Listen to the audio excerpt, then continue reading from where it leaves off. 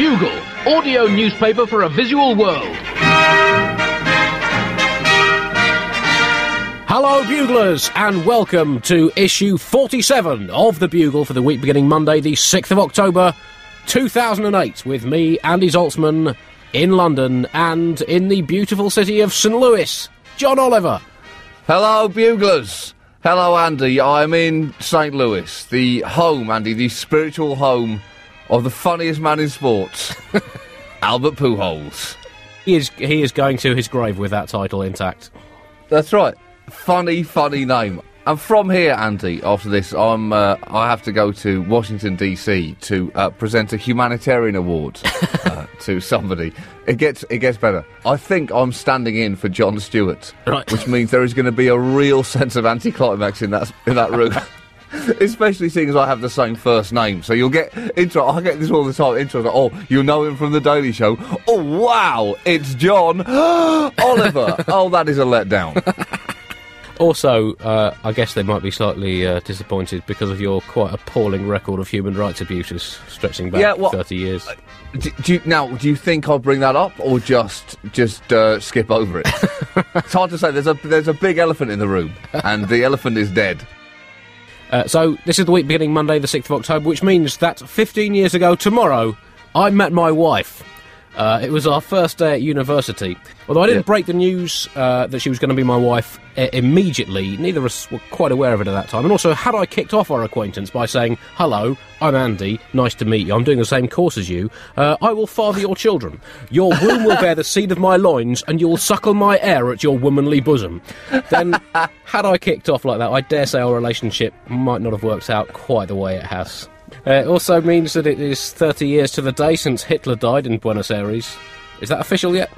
As always, some sections of the Bugle are going straight in the bin. This week, a science section, including gravity, the first 321 years. Also, if God invented physics, how come they never talk about thermodynamics in the Bible? And does science have a role in the age of celebrity? Should it still be taught in schools? It will still work if it's not taught, so why bother? And also in our science knockout competition, it's the one we've all been waiting for, quantum mechanics versus molecular biology. Only one of them can get through to the next round, as we search for a single universal branch of science to simplify our understanding of the world and its universe. Also in the bin this week, a free audio shopping list. Cut out and keep downloadable shopping list items. Parts 1 and 2. 1. Apple. 2. Crumble. Next week we'll be moving into the dairy section. Top story this week, and the VP debate. I was at the VP debate last night, Andy, and now, it was the most anticipated debate of all. Now, why would that be, seeing as the VP debate is historically an utterly meaningless charade? Well, it was largely due to the fact that Fox and other channels described it as a potentially gaff-filled gaff fest. That was Fox specifically. A gaff-filled gaff fest, which led to this atmosphere of people anticipating a mixture of Ultimate Fighting Championship and the Hindenburg. And did it live up to that, John?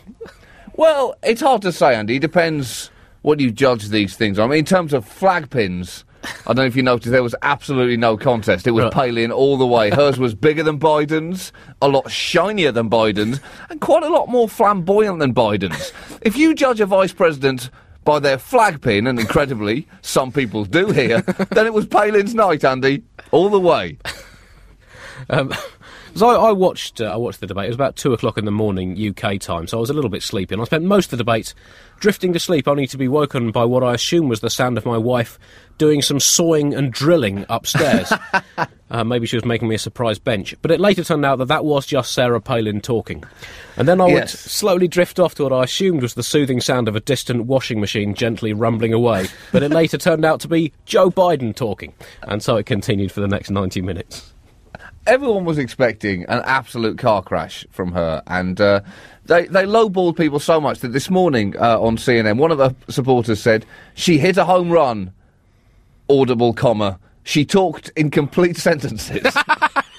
Wow, that home run wall has come in a long way, hasn't it? You can almost touch it. Well, it's quite cunning tactics by Palin to lower expectations before the debate.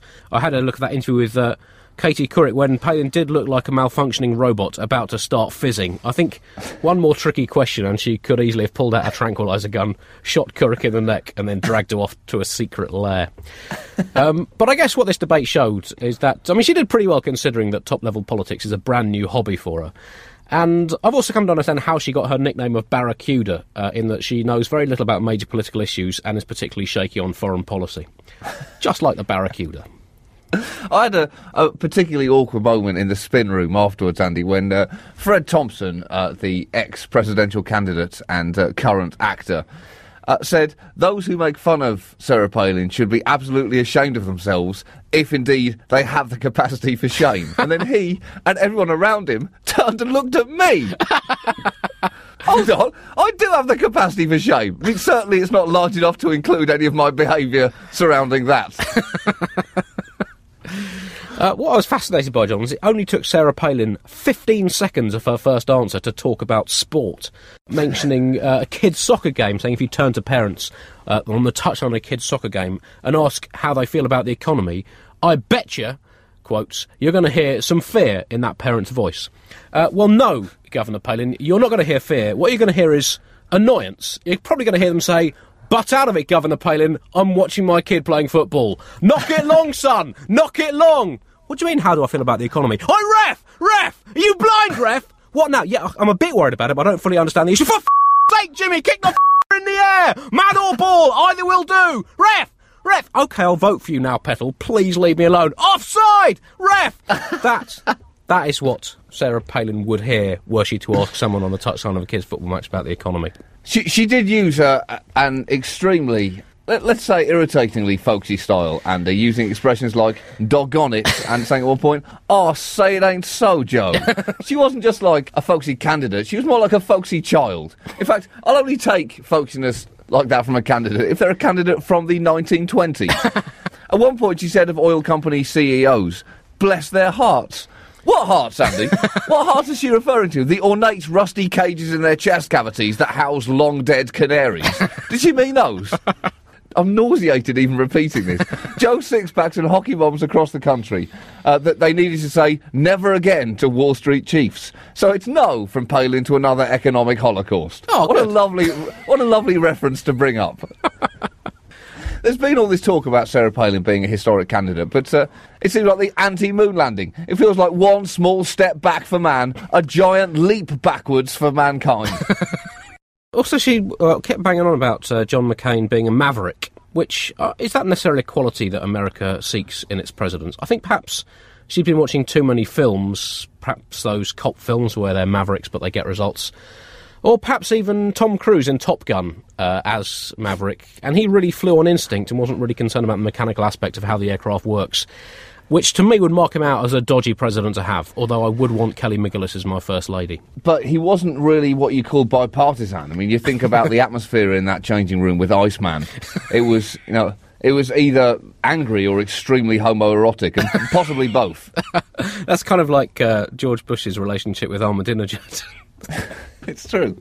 It's true. They've both got oiled chests. She also played the "I'm not a politician" card pretty hard and pretty often, almost like she had a whole pack of those cards and not many other cards. I don't really understand this desire to have someone like you representing you in politics. That seems to be her appeal. Because, when I look at politicians, Sean, I want someone who is completely unlike me. I want someone who is cleverer, better informed, more highly motivated, less prone to be distracted by finding a new sport to watch on television, who doesn't fall asleep on the sofa in the afternoon, who doesn't take Tuesday afternoons off to play football, who knows what he's doing, and who doesn't have a congenital inability to take things seriously. I want someone the polar opposite of me in politics. I want not to be able to relate to them on any level. She also quoted Joe Biden at one point when he said that we are raping our oceans. And presumably she wanted the oceans to pay for their own rape kits. But let's be fair, Andy, because Biden was not without gaffes himself. In fact, he hasn't been sans gaffe for decades. At one point, my favourite moment was he referred to Bosnians as Bosniaks. Now, I think they'd rather be called Bosniaks. It sounds a lot more like them. It's like a mixture between a Bosnian and a maniac. Is that not actually a proper term? No. Are you serious? Yeah, it is. Bosniaks. a South Slavic people living mainly in Bosnia and Herzegovina. Bosniaks? Yeah. I think we've been missing out by calling them Bosnians for so long. That's it. Bosnians are dead to me now. They're all Bosniaks. I was quite intrigued by Joe Biden. I've not seen much of him before. What really caught my eye was, at about 45 minutes into the debate, a sudden protestation of love for John McCain. Yeah. When he said, John McCain has been dead wrong, I love him, and then all of a sudden kind of changed things, as my mother would say, God love him, but he's been dead wrong. And it just seems a little too honest, John. I mean, it seems, he's kind of semi-scripted, these things. You often feel they're not really speaking from the heart, but that just slipped out. That seemed to me the closest we got to truth. He nearly pronounced him dead at one point. What he started the sentence saying, if John McCain were here right now. What? What? Oh, God, is she running for president? Oh, God!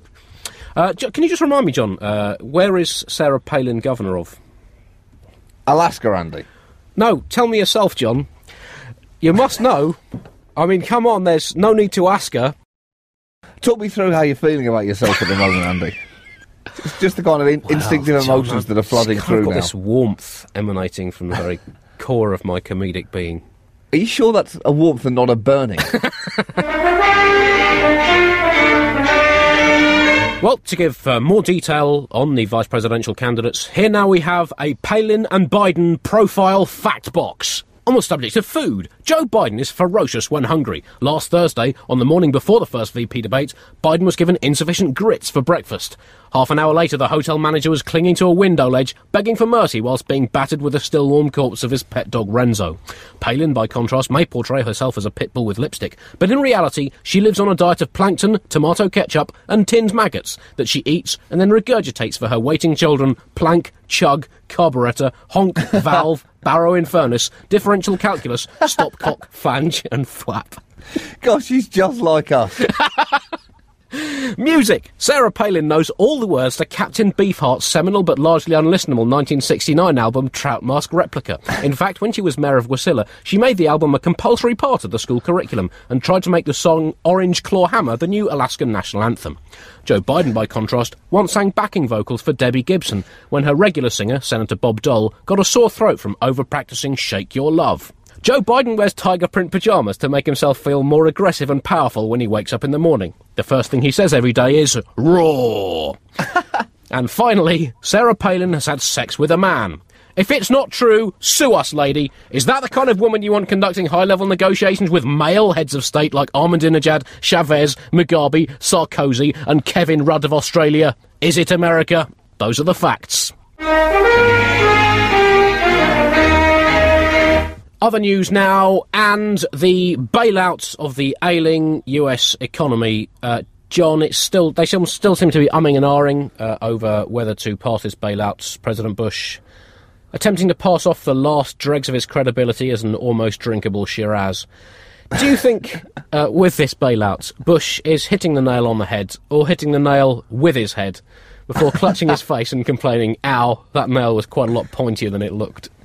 It's been interesting because Paulson, they clearly tried to get it through the first time by panicking. Everyone's saying, if you do not pass this straight away, the world is going to explode. And then it didn't get passed, and then they had that slightly awkward reverse of, it's going to explode eventually. But, you still should have passed it. It could have exploded. You're lucky. It's no thanks to you the world didn't explode. You do get the feeling Bush isn't at his most comfortable on the subject of large-scale economic problems. He's not really at his fluent best talking about the subject. I mean, maybe that's a bit harsh. Maybe there is an economic genius trapped inside a buffoon's vocabulary. It's not so much that he's out of his depth, which would suggest that he has a depth, as like a basking shark trying to swim across a hill. I'm starting to feel a bit sorry for him, John. I mean, never has one man looked so ready to embrace the warming armchair of retirement. It's going to be a rocking chair, I think, Andy. He just cannot wait to look at the brush of Texas and figure out how he's going to clear it. That's his sole retirement plan. So we are still waiting for the final score in the capitalism versus communism debate that has re-reared its head in recent weeks. I have to say, though, John, I've long had a suspicion that the entire financial stability of the world has for a long time been based on a curious salad of hypothetical bits of paper, made-up words, things that don't exist, guesswork, and the fragile confidence of fiscal tricksters. In essence, the whole unappetising package of world economics is an intermittently lucrative modern-day form of witchcraft, only with more cackling, limousines instead of broomsticks, and the tacit approval of the church. I think it's proven how little anyone knows about economics, because usually you just ignore it because it's incomprehensible and extremely boring. And then I think I've probably read more about economics over the last 2 weeks than I ever have, and if anything, I understand it less, and I don't see how that's true. I still have no idea what a fund manager does when he gets to his desk in the morning. If anyone's got any clues, even if you're a fund manager, do you actually know what you're doing? If any buglers are fund managers, please write in one paragraph what it is you do. And we will return that email by explaining what we do, and that's not going to be easy either.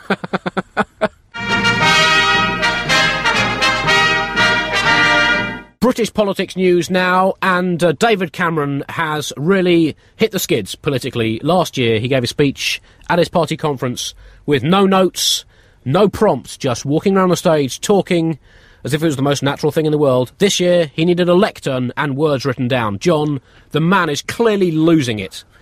He's described himself as a man with a plan, which is quite catchy, I guess. Plan rhymes with man, and therefore it sounds pretty damn cool. He could easily have got it wrong.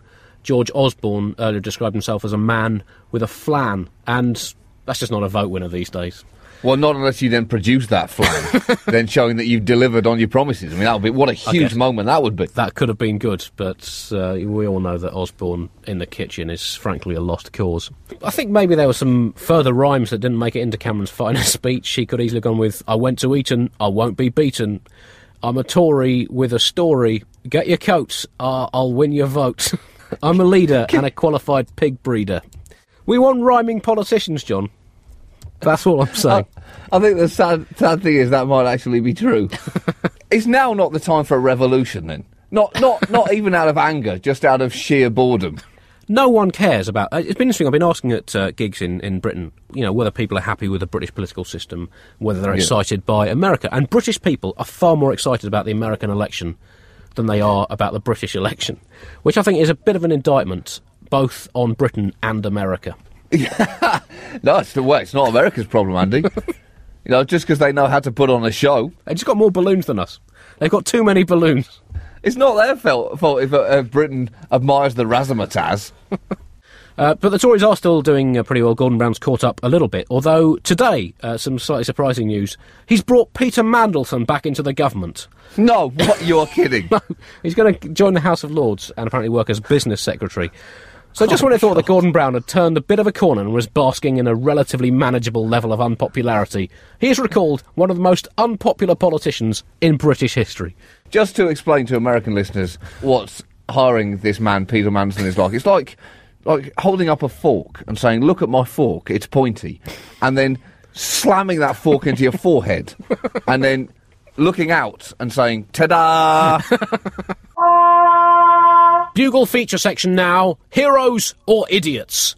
The world has had its gloom lifted by a number of quite idiotic, heroic acts in recent weeks, and we will mark them in the Bugle this week, because it's quite a good week for giving away prizes to people who've done extraordinary things. The Nobel Peace Prize is being given out later on this week, despite the Chinese warning the Nobel panel not to give it to a jailed dissident, which really is quite a strong recommendation that they should probably give it to him.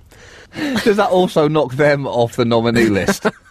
I guess it's kind of like, you know, a boxer trash-talking his opponent before a fight. You know, he's just trying to knock the dissident's confidence. One of the great heroes of recent weeks, John, has been Eve Rossi, Rocket Man. Absolutely. Who flew across the channel on rocket-powered wings. It's one of mankind's oldest dreams, John, wondering what it would be like to be a bird, flying, gliding, swooping and flapping through the sky. Well, Eve Rossi now knows what it would like to be a rocket-powered bird. That's right, he wore a wing with 4 motors across the back of it in his attempt to become the first human jet to fly the channel. The man is a hero, Andy. Mankind has long been obsessed with the rocket boot. He's merely bypassed the rocket boot and moved straight to the rocket wing. And, Mr. Rod, this is my absolutely favourite part of the story, Andy, and why I really do think he's a hero. Mr. Rossi apparently calls himself Fusion Man. As he should. He's not just a hero, he's a superhero. I hope he flew across with his pants outside his trousers. He's a visionary, John. And mark my words, in 3 years' time, everyone in the world will be flying around on their own rocket-powered wings. And also, he's the greatest Frenchman since Monsieur Mange Tout. Do you remember him? He was the guy that could eat literally everything, including, at one point, an entire Cessna 550 plane. The man ate a plane, Andy. Don't tell me about your new film, Orlando Bloom. That man just ate a plane. He did eat a plane after misreading some government advice to have 5 pieces of fruit and vegetable every day. He thought it meant eat a plane. Slightly less impressive than Yves Rossi, but heroic nonetheless, was Stéphane Rousson, who attempted to become the first man to cross the Channel on a pedal-propelled airship. Now, the fact that he did this after a man had just flown across the Channel on rocket wings. It's unbelievable that he still did it. He still did it. Unfortunately, the wind changed direction and he had to call it off halfway across. Yeah, because he hasn't got rocket wings. It does feel he should like... have looked at the news and thought, oh yeah, I could do with a pair of those rocket wings rather than whatever it is I'm trying to pedal. I'm an idiot. In many ways, he's even more heroic for that, John. And it's good to see that someone is trying to still iron out the flaws in the airship highlighted by the Hindenburg disaster.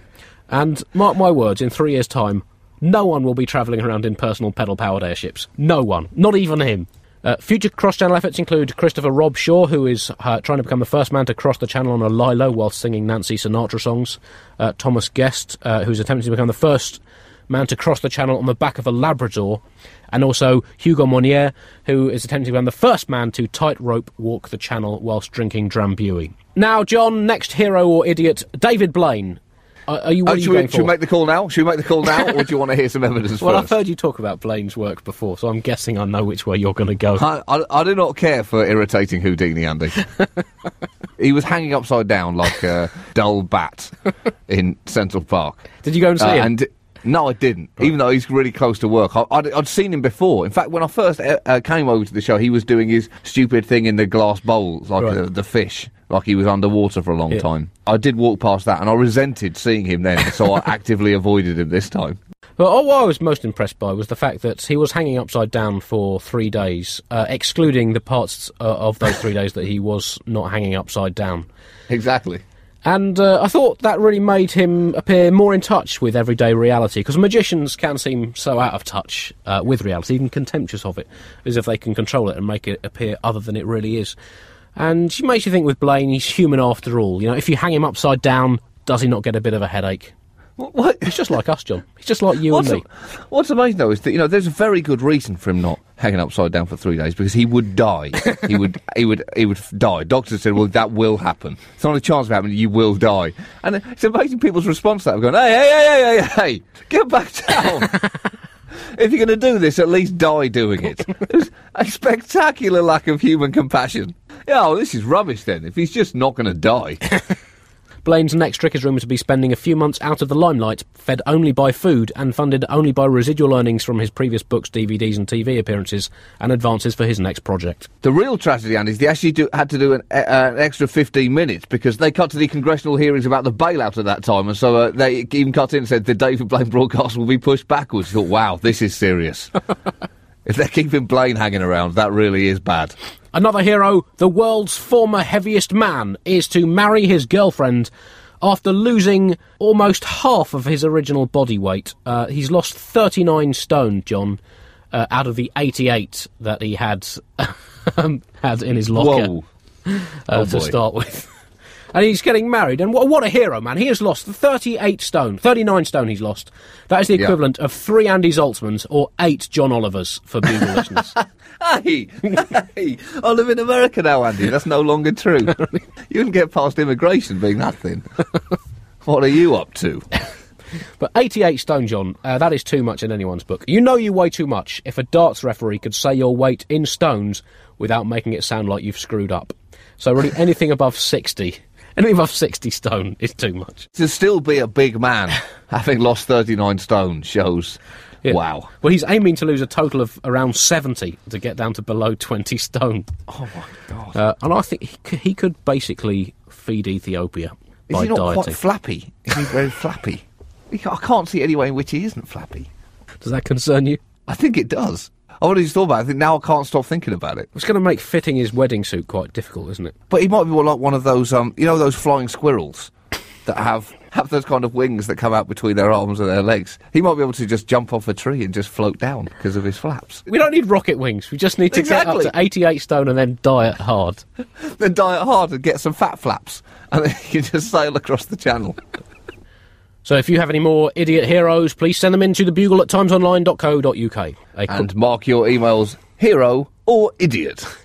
Spoiler alert! A quick apology now. In last week's Bugle, we may have inadvertently given away the ending to the chariot race in the classic 1959 Charlton Heston film Ben-Hur, also starring Frank Thring as Pontius Pilate, and with music by Miklos Rozsa.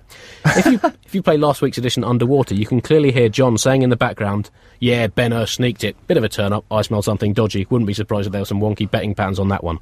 So, sorry to all our listeners if we've spoiled the film for you, and in case you're wondering what happened to the Romans after the end of the film, well, they kept on keeping on with the whole empire shtick, with diminishing returns for almost 400 years. Still, fun while it lasted. Your emails now. This email comes from Magdalene L. from Glen Burnie in Maryland, who writes, on the subject of nudity in the modern podcast. Dear sirs, upon John's performance in 2 bugles in the nude, possibly 3, he did not state whether or not he had anything on during the DNC episode, only that he was in bed. Well, I think we can all guess. She continues, we, brackets, and I speak on behalf of other fans, most of which urge me to compose this email, brackets, must insist Andy do at least one naked as well. We feel it's only fair and are curious as to what Andy sounds like naked. Sincerely yours, Magdalene L. Well, oh, no. I will do the rest of this podcast. No, don't do it. Naked. The clothes are coming off.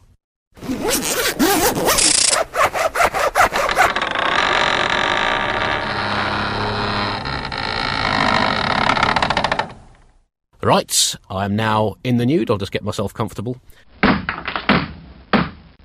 That's better. What were you wearing? I started to dress up for the Bugle, John. I think one of us has to make an effort. There's another email here from Lola from Las Vegas, who says, Dear John and Andy, I was listening to the Bugle while driving home from work. Dangerous idea, I know. And when John... I don't know if that's listening to the Bugle or just driving home from work. There are a lot of car crashes.